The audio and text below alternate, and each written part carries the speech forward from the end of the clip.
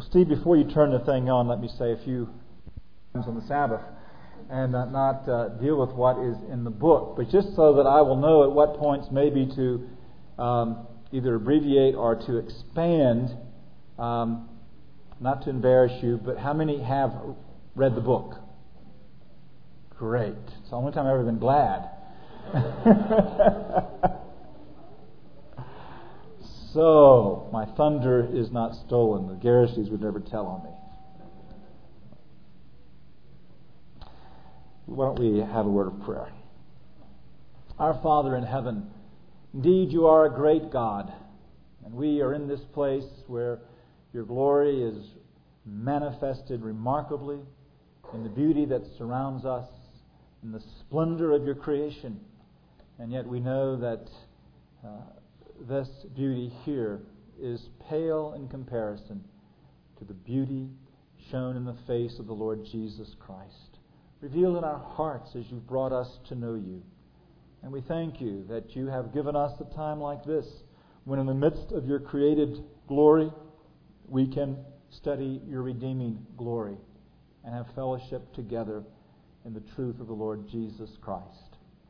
We ask that as we examine what your word says about the topic of the Lord's Day, that your Spirit indeed will be gracious to us, that you will open our eyes to behold wonderful things in your law, and that you, Lord, shall teach us and deal with us and give us greater joy and delight in this wonderful gift you've given to us of the Lord's Day. Bless us now as we begin our study. In Christ's name we pray. Amen. If you'll open your Bibles to Isaiah chapter 58.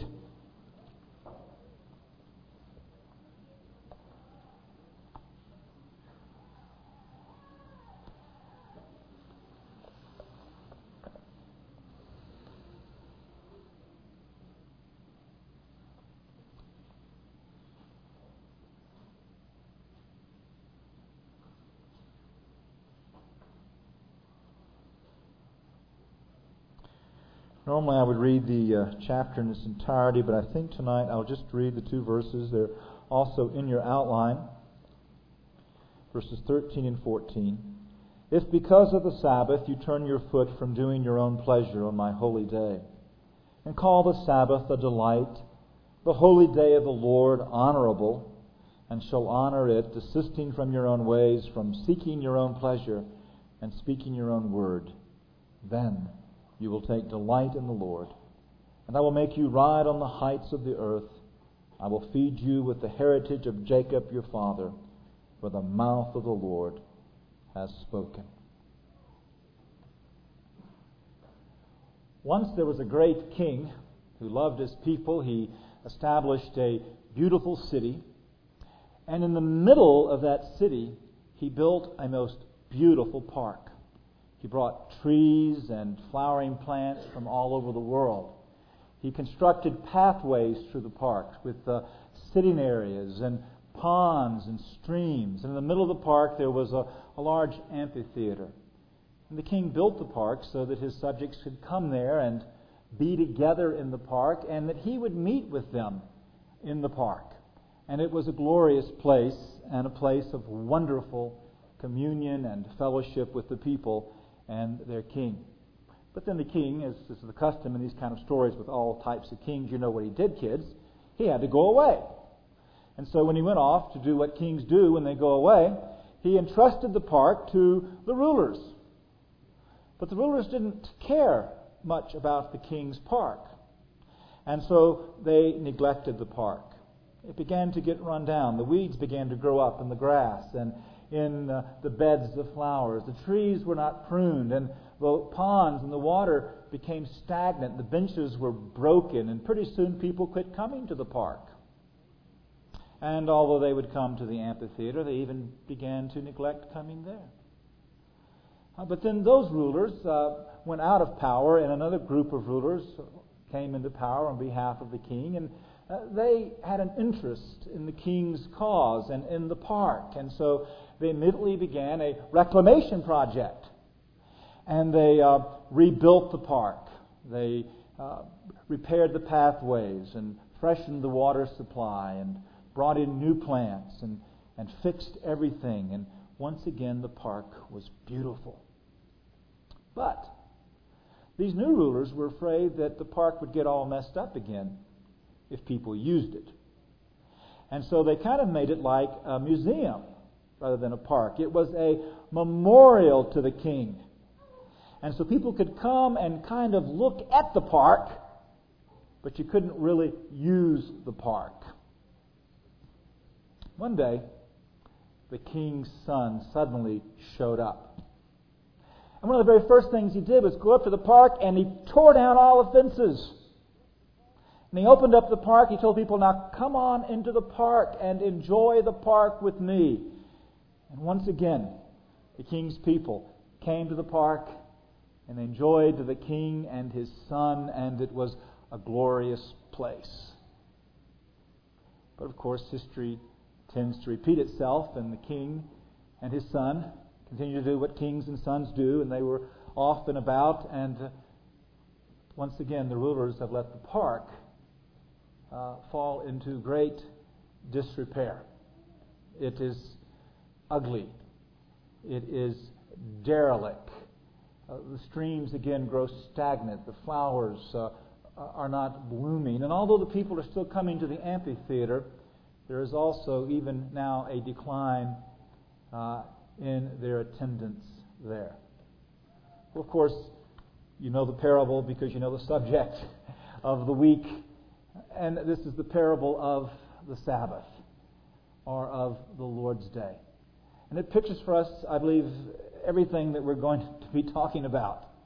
As we've seen in this parable, that God has given to His people one day out of 7 as a royal garden, as a place where God's people were to come to have fellowship with Him and with one another. But how in the history of the church that royal garden has been neglected and abused, and how the Pharisees then restored it, but made it ugly in a sense because it couldn't be used. And then how Christ came and opened up the park once again to the people and established the Sabbath for His people. And how in the early church the people loved the Sabbath. It declined in the Reformation and in Puritan Scotland. Again, Puritan England and Presbyterian Scotland, again, it was recovered. It was carried on in our own country until about 50 years ago. But once again, rather than a park, today we could say that the Sabbath is a war zone. Or to follow our metaphor, it's a piece of land that the developers and the environmentalists are fighting over. You see, as it lies there, unused, the developers see this as profit. And so they want to take the day and turn it into their own purposes for their markets and for their dollars and for their pleasures. Now, opposed to that are the historical society. And they want to preserve the day for traditional reasons.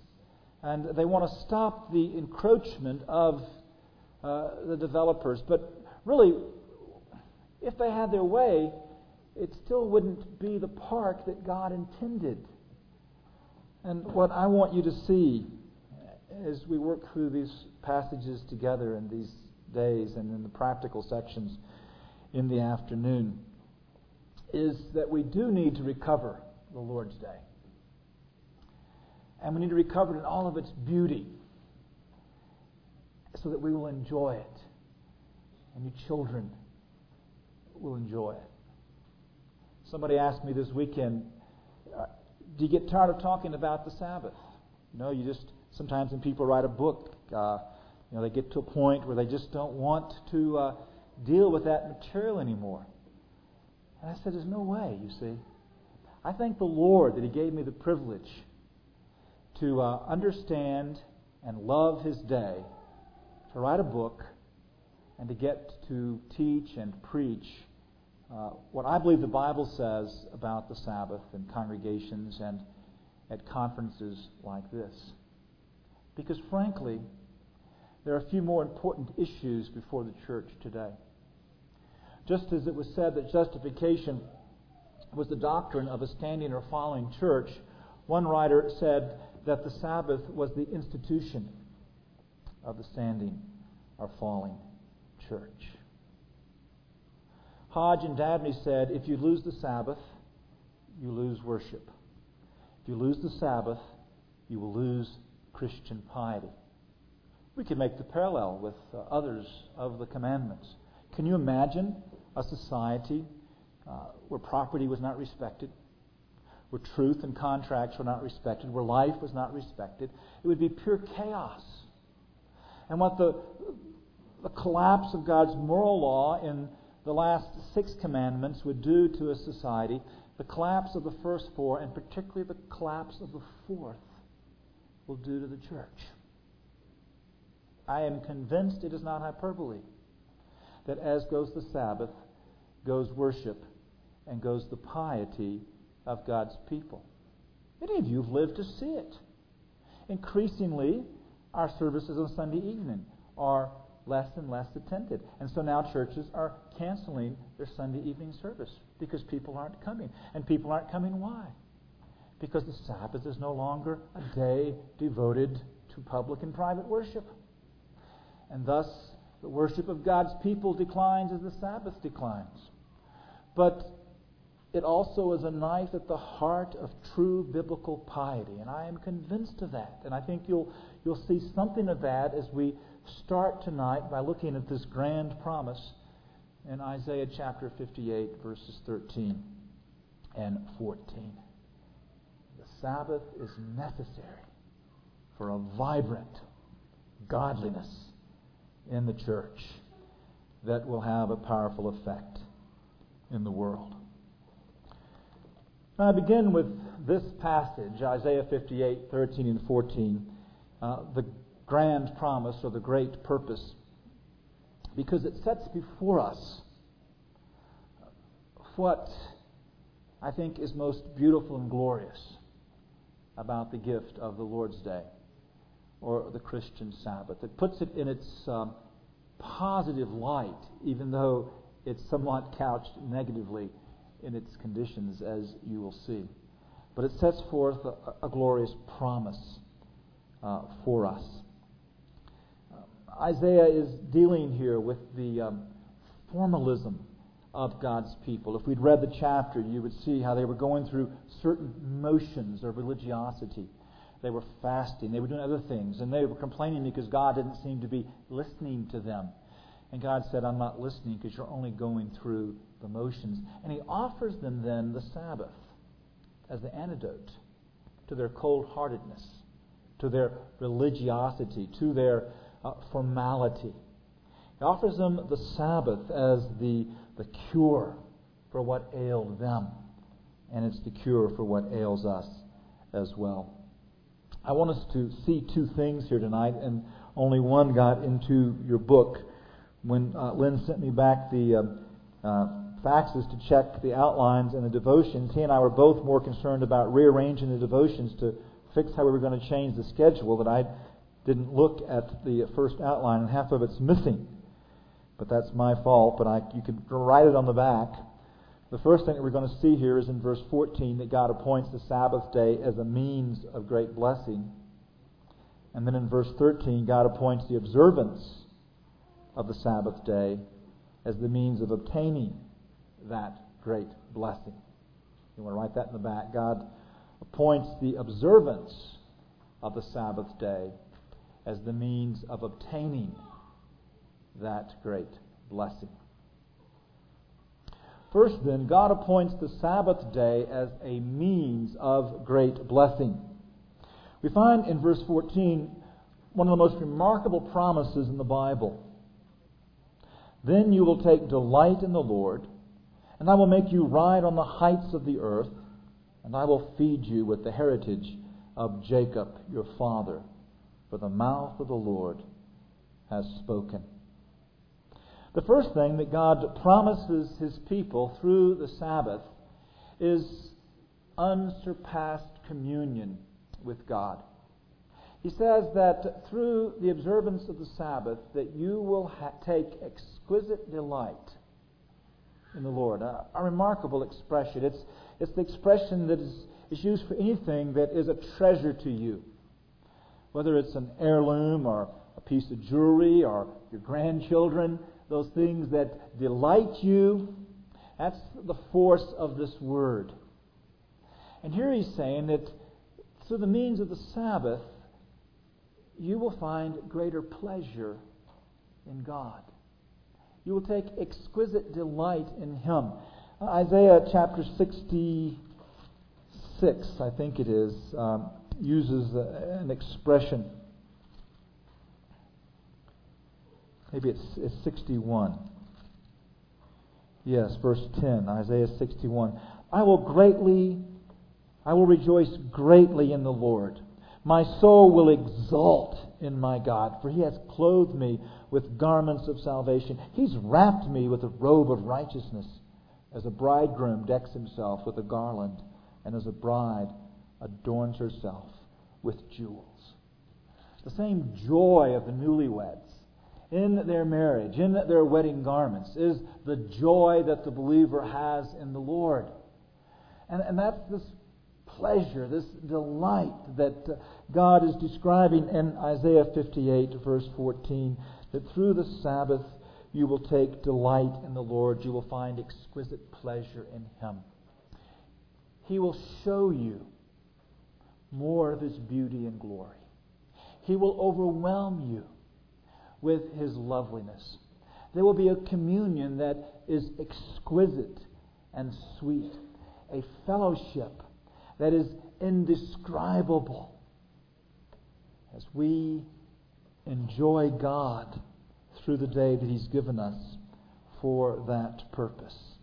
Unsurpassed communion, pleasure in God. Is that not something that your heart leaps at the thought of and cries out for? Is there any one of us here tonight that thinks that he or she loves God as he ought? That takes pleasure in God as he ought? Do we long for heaven as we should, as we would think of it as Emmanuel's land, as the place where we behold Christ in all of His beauty and glory? But our hearts so quickly grow cold and dispassionate. And here God promises to us a greater pleasure and unsurpassed communion with Him. The second thing that's promised to us through the Sabbath is spiritual victory. He says, I will make you ride on the heights of the earth. This idiom is borrowed from Deuteronomy in the Song of Moses in chapter 32, verses 11 and 12. As like an eagle that stirs its nest, that hovers over its young, he spreads his wings and caught them. He carried them on his pinions. The Lord alone guided him. There was no foreign God with him. He made him ride on the high places of the earth. And here Moses is singing of the victory that God would give to Israel. We find a similar phrase in chapter 33, verse 29. Blessed are you, O Israel. Who is like you, a people saved by the Lord, who is the shield of your help and the sword of your majesty. So your enemies will cringe before you, and you shall tread upon their high places. To be on the high places of the earth was to have victory. Earlier in Isaiah, in chapter 25, the phrase is used as God promises victory to the people, even though they will go through captivity and exile. And here in chapter 58, in this very strange book where the prophet anticipates captivity and then promises the return, he promises to the old covenant people a victory once again over their enemies. But of course we know that even as the return from exile was but a picture of the greater redemption that is ours in the Lord Jesus Christ, that their victory over their enemies is but a faint picture of the victory that is ours in Christ Jesus. A victory that Paul describes for us, for example, in Romans chapter 8, verse 37. But in all these things we overwhelmingly conquer through Him who loved us. We overwhelmingly conquer through Him who loved us, because He who is in us is more powerful than he who is in the world. And what we see here is that God is promising through the Sabbath great spiritual victory to His people. And in this we learn that the Sabbath is in fact what our fathers called the means of grace. That the means of grace are those conduits, those aqueducts through which the great reservoir of Christ's grace laid up for His people is ministered by Christ through His Spirit in His church to His people. And the Sabbath is here at the heart of the means of grace. It's through the Sabbath that God strengthens us and gives us victory. It's here that God builds up His church and makes it strong.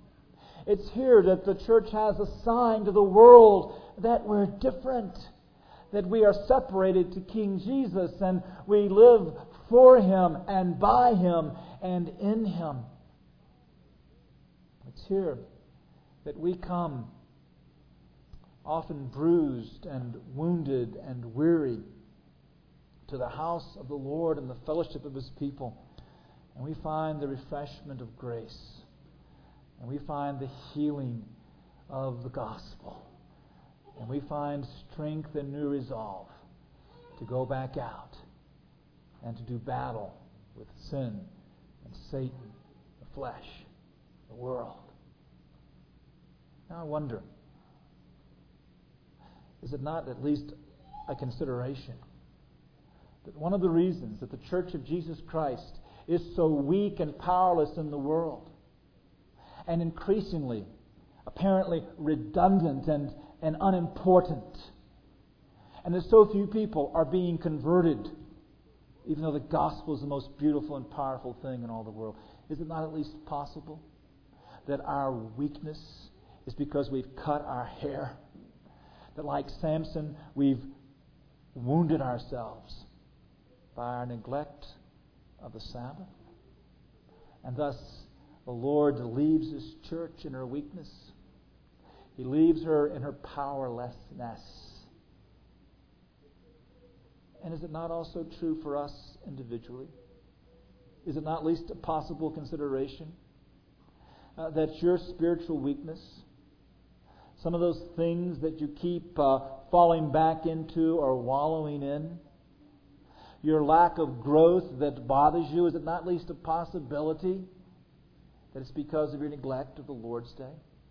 This means of grace that God's given to you for victory. You see that? You will ride on the high places of the earth.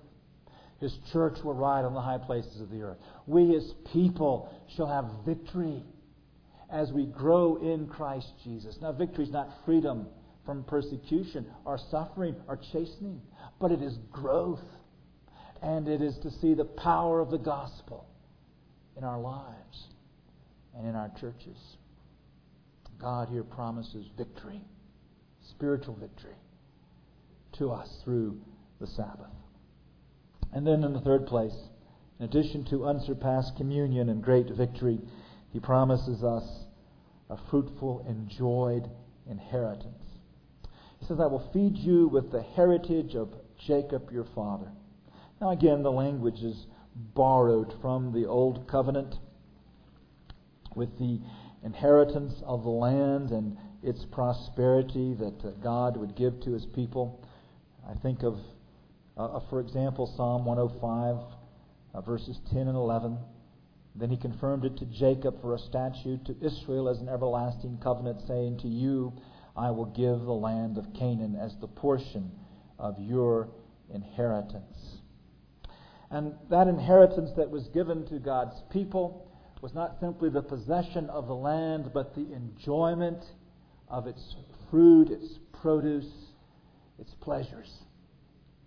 And again, it's necessary for God through Isaiah to announce to His people that He would bring them back into that land. He would restore to them to their inheritance and something of the joy of that inheritance. and again we understand that the inheritance of the land is but a figure or a type of the inheritance that is ours in Christ Jesus, that we're not tied to a piece of real estate, but that as the fathers in the Old Covenant recognized, the land was but a reflection or a direction to direct them to heaven and to communion with God, that we who live now in the fullness of time understand that our inheritance is Christ, and it is the new life that is ours in Christ. And what we're told here is that just as Israel would come back and enjoy their inheritance, that we have an inheritance. And through the Sabbath we can come to a greater enjoyment of that inheritance. Now, a nice summary of the inheritance is in the Shorter Catechism, where question 32 is, what benefits do they that are effectually called partake of in this life?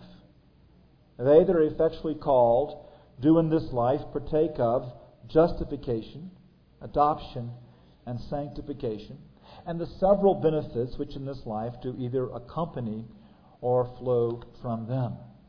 And as you know, the Catechism will go on and talk about those benefits which accompany or flow from them. And we'll come to that. But what we have here is a list of glorious privileges that we all recognize. Regeneration, justification, adoption, sanctification, perseverance, and of course the glorification that is ours. But God intends for this to be much more than a list. These are pleasures, spiritual realities to be enjoyed. And so in question 36, what are the benefits which in this life do accompany or flow from justification, adoption, and sanctification?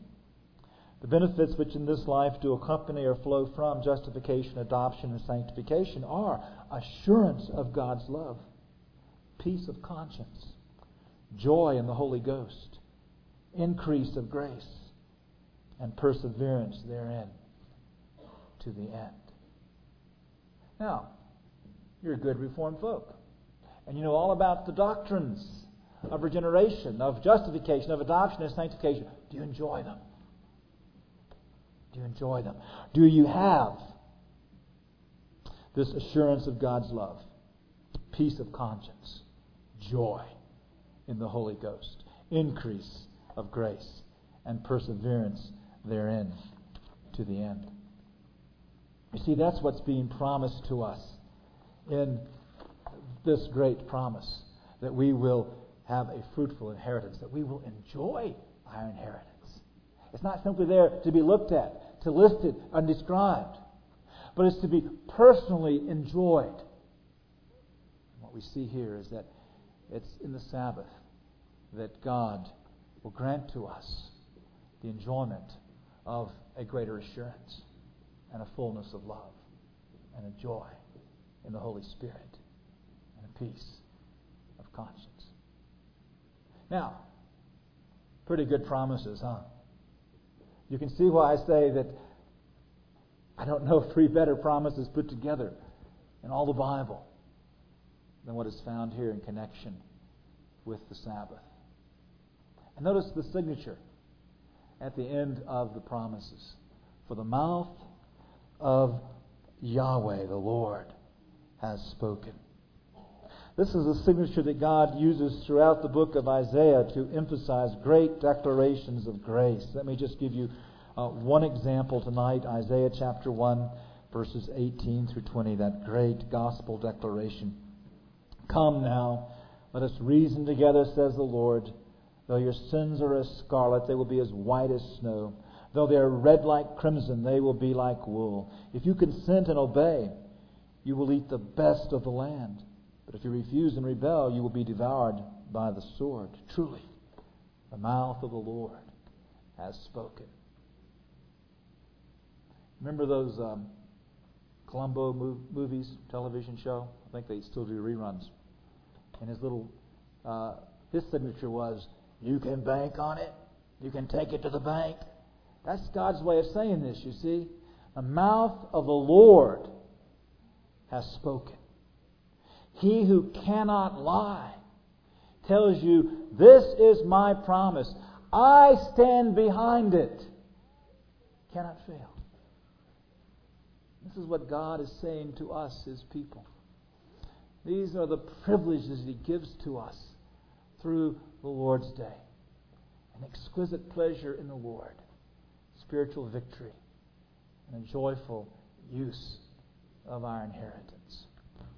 But that brings us then to the first or the second point that we see here, which is in verse 13, and that is that God appoints the observance of the Lord's Day as the means of obtaining this great blessing.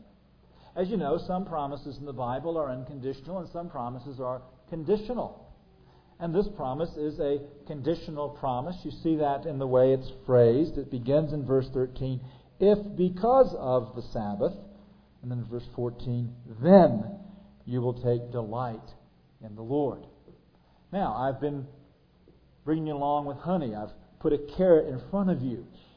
Surely, there's not one of you here tonight that grasps anything of the meaning of what's been promised, that if you're a believer, if you're truly in Christ, your heart does not leap with joy at a greater fullness of blessing in these things that I've promised, right? You want them. Okay? Here's the means that God has appointed. He's appointed the observance of the Sabbath day as the means of obtaining these great blessings. He calls us to a high regard for the Sabbath. If because of the Sabbath you turn your foot from doing your own pleasure on my holy day and call the Sabbath a delight, the holy day of the Lord honorable. He sets this high regard for us both negatively and positively. He begins negatively. He says that you must refrain from profaning the Sabbath, that you turn your foot from doing your own pleasure on my holy day. Now, the language of my holy day looks both backward to Genesis chapter 2 that we'll consider in the morning, and forward to the statement of Christ in Matthew chapter 12 that we'll consider Wednesday morning. Remember that Christ says that He is the Lord of the Sabbath. It is His holy day. In fact, Isaiah goes on to use that phrase, the holy day of the Lord. And of course, John in the Isle of Patmos sees the Lord on the Lord's day. And so this language anticipates the language of the Savior in Matthew chapter 12 and in Revelation chapter 1. But it also reflects the language of Genesis 2, 1 through 3, that God blessed the day and sanctified it or made it holy. And we're reminded here that God has set aside the Sabbath day as something that is special. Now, in the morning we'll go in greater detail what that means, but let me simply summarize it for you now. What it means is that He set it aside from common use to the special uses of worship. Any time in the Bible when God sanctified something in the Old Testament, a thing, He set it aside from common everyday use to the special uses of worship. And so He sets the Sabbath before us now as something that is special. In fact, trampling underfoot, we come back to the idea of the park, you see. It's a beautiful garden. And if we're going to enjoy God's blessings, we must not trample it underfoot. When my wife and I first got married, we lived in a little town in Mississippi, and we had an Irish setter that was dumb and wild, sweet, but this little country town, you didn't keep your dogs in yards and stuff like that. We didn't have to do that there, but a little widow lady lived next door to me, and she called me one day, and her trembling voice, she says, "Pastor, your dog is lying in my daylilies." And I looked out the window, and Eric sure was. He had trampled those daylilies underfoot. He had defiled her garden, and he and I were in trouble. Well, that's the image that is here, is that God's day is a beautiful garden, or it's holy ground, such as at Mount Horeb, where God said, take off your shoes because you're on holy ground. And God says that you show your regard for His day by not trampling it underfoot. Now, how do you trample the day underfoot? By doing your own pleasures. Now, the word pleasures is a very big word. It has to do with God's pleasures, man's pleasures, anything in which someone delights. In fact, a great summary of what this word means is found in Ecclesiastes chapter 3. It doesn't really come through in the English. There is an appointed time for everything. There's a time for every event. That's what the New American Standard says. The word there is this word pleasure or delight, for every delight under heaven. And then it lists a representative list of these things that we do all by God's sovereign appointment. And there you see how broad the word is. We could put it into a modern idiom by saying doing your own thing. Whether it's work or recreation or whatever it might be. If your focus on the Lord's day is to do your thing and seek your pleasure and not do His thing and seek His pleasure, then you are trampling it underfoot. You are profaning it. But of course, it's never God's intention to tie us up into a legalistic straitjacket and to keep us from having pleasure. No, God seeks our pleasure. But He says, I want to define it for you. You let me define your pleasure and you'll be happy. And so He's not saying that you aren't to have pleasure. He's saying don't do your pleasure on this day, but rather seek my pleasure. And notice that it's expressed then in a positive way after He says, don't trample it underfoot by doing your own pleasure, but call the Sabbath a delight, the holy day of the Lord honorable. Now, this is a different focus from what some of us were raised with and how often we, and particularly you young people, think about the Lord's Day. He says, if you're going to have the proper regard for the Lord's Day, you must call it a delight. And in fact, it's the same word that He uses in verse 14 when He says that you will take delight in the Lord. You'll take delight in the Lord when you take delight in the Lord's day. You'll find pleasure in the Lord when you quit seeking your own pleasures and seek your pleasures in Him on His day. When you and truly esteem it the best day of all. Now, sometimes when your kids wake up in the morning, what's one of the first thoughts that comes to your mind when you finally get conscious enough to have one? Oh no, it's Sunday. I bet some adults have had that thought. And there, stretched out before us, is worship, and not going to the swimming pool and not playing with our friends, or not knowing until Monday morning who won the NBA championship. Oh no. Now, is that calling the day a delight? No, it's a legalistic burden. And that's not what God wants for you, you see. God wants you to find delight and pleasure in this day by observing it in the ways that He has appointed. So He says, delight in the Lord and call it honorable. Bestow honor on this day as God has bestowed honor on this day. It is the best day of all. It is the day that God created light. It is the day that Christ rose again from the dead. It is the day that He gave His Spirit to the church. What a glorious day is this day that He has given to us, and how we should honor it. Well, if we are to regard the Lord's day negatively by not profaning it, but positively by delighting and honoring in it, what does that entail? Well, again, and somewhat strangely, God expresses it negatively. Now, I think there's a reason behind this. We know that the law is given because of sin. And that even as believers, there's a remnant of sin yet within us. And we have to be disciplined by the Word of God. If we're not be disciplined by the Word of God, we'll be disciplined by the chastening of the Lord.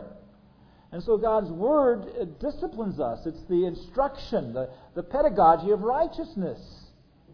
And so how do you honor the Lord's Day? Well, He tells you negatively how you honor the Lord's Day by telling you three things that you should desist or cease from doing.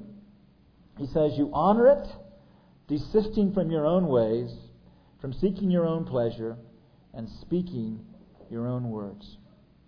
You honor it by desisting from your own ways. Now, the word ways, again, is one of those broad words in Scripture. Some try to get around this and say what really here it's talking about the ways of sin, and you desist from your sin. And it is used in times for the way of sin. All we have gone astray. We've gone each into his own way. But it's used of the ways of God. It's used of the way of the righteous. And we see here in this context, because it's a neutral word, way, it's got to be interpreted where it's found, that surely God's not attaching these special promises just to the fact that you don't sin.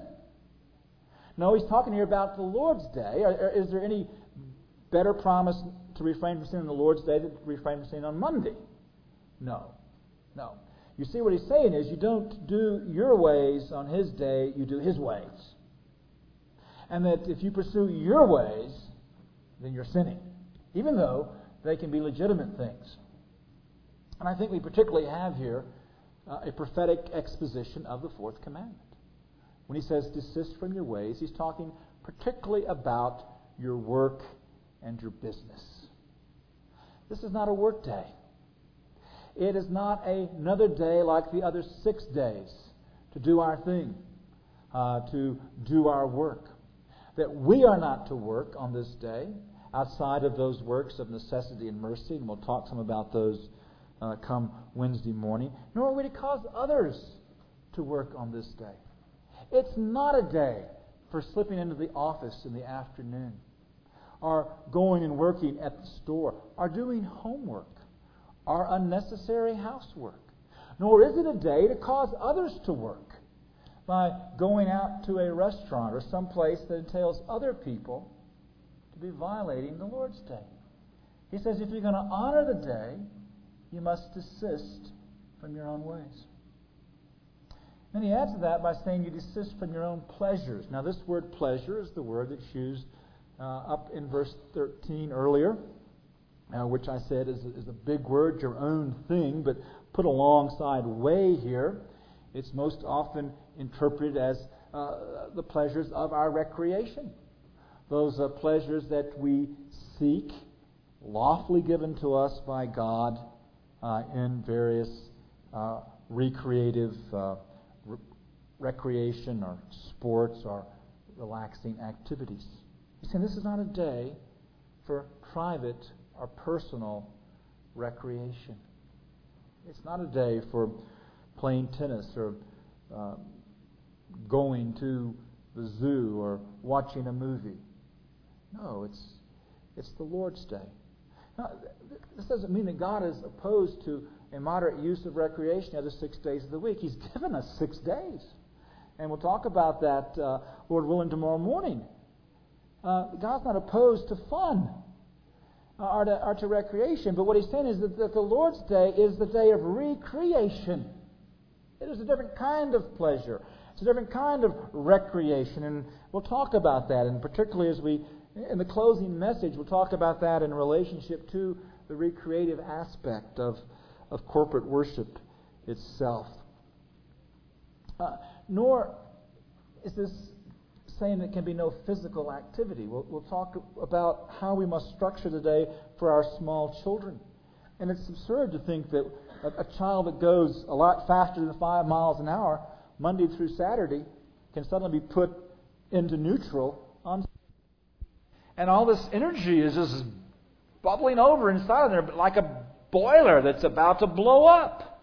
And we've got to be creative. We've got to give children physical ways to get rid of some of that energy. And I know adults, if they don't get out and go for a walk on Sunday afternoon, they're going to fall asleep in church on Sunday night.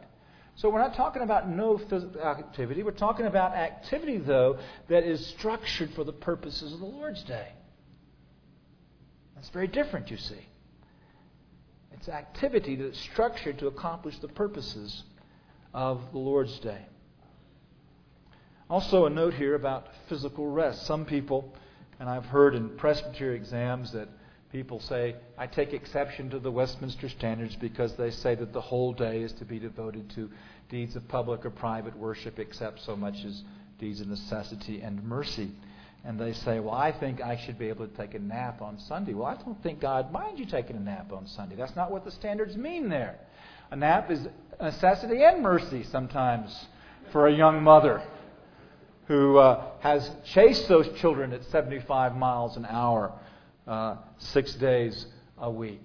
And a nap might be necessary, again, to go back and do other of the purposes of the Lord's Day. So it's not that a nap is ruled out. It's the whole day being spent in idleness, sleeping away the afternoon, or doing nothing of spiritual import or purpose in the private hours of the day.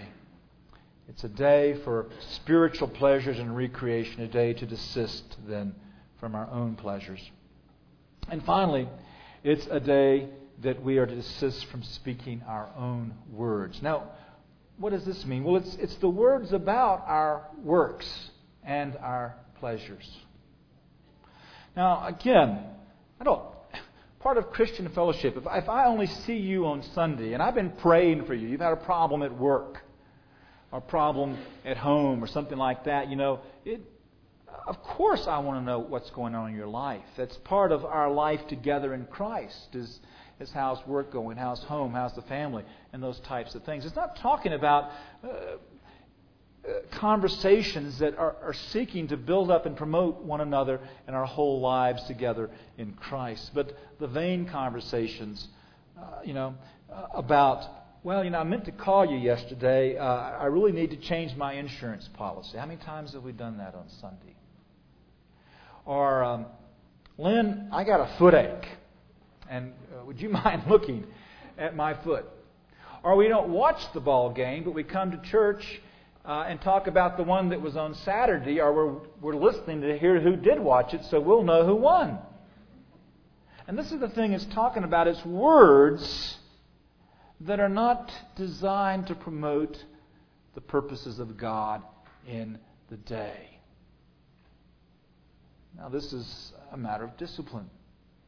And anybody that doesn't sin with his tongue is a perfect person. And so we recognize that it's perhaps in one sense the hardest thing for us. But the thing that we want to do is to discipline our speech, to promote the well-being and godliness in our brothers and sisters in Christ Jesus. And so we honor the day by desisting from our works, pleasures, and words about our works and pleasures. This is summarized in Shorter Catechism 61. What is forbidden in the fourth commandment? The fourth commandment forbiddeth the omission or careless performance of the duties required, and the profaning the day by idleness, or doing that which is in itself sinful, or by unnecessary thoughts, words, or works about our worldly employments, our recreations. But as I said, the purpose of all of this is not to keep us from having fun. It is to open up to us the vista of the glorious pleasures that God has designed for us. It is set before us the way in which we walk in order to receive that which He promises. Exquisite delight in Him, and spiritual victory, and a joyful, pleasurable enjoyment of our inheritance. And so we come in conclusion to the positive, and how is the Sabbath to be sanctified? By a holy resting all that day, even from such worldly employments and recreations as are lawful on other days, and spending the whole time in the public and private exercises of God's worship, except so much as is taken up in the works of necessity and mercy. And tomorrow afternoon, I'll seek to unpack that. But let me just summarize for you right now and bring all this together. And that is that God says, turn aside from these other things and honor the day. And now the first thing that you do is that you rest in Christ. You cannot honor His day without consciously using it to remind you that you have but one Savior and one resting place. And that is Christ alone. And we worship on the day of His resurrection that we might have Him set before us as the perfect Redeemer who has done everything for our justification, adoption, sanctification, perseverance, and glorification. And thus, set Him before you. Enshrine Him in your heart. Begin with Him as you wake. And consciously rest in Him on that day, as you do every day, trusting in Christ alone. And then seek God in the day. You know, we can go through all these motions. We can desist from all these things. We can do the acts of public and private worship, but if we're not seeking God and communion with Him in those things, we're really not any better off, are we? And so as we rest in Him, we seek Him in the things that we do, as it is for His sake that we refrain from doing other things. And then as we rest in Christ and we seek God in communion with Him, then as we come to corporate worship, it will be a great pleasure. And as we come to those private duties, and as we spend time with our children, it will be a wonderful delight. And we'll find suddenly that we have before us a day for fellowship and service. And we will have a new energy and passion for those things. And God will give us more of Himself.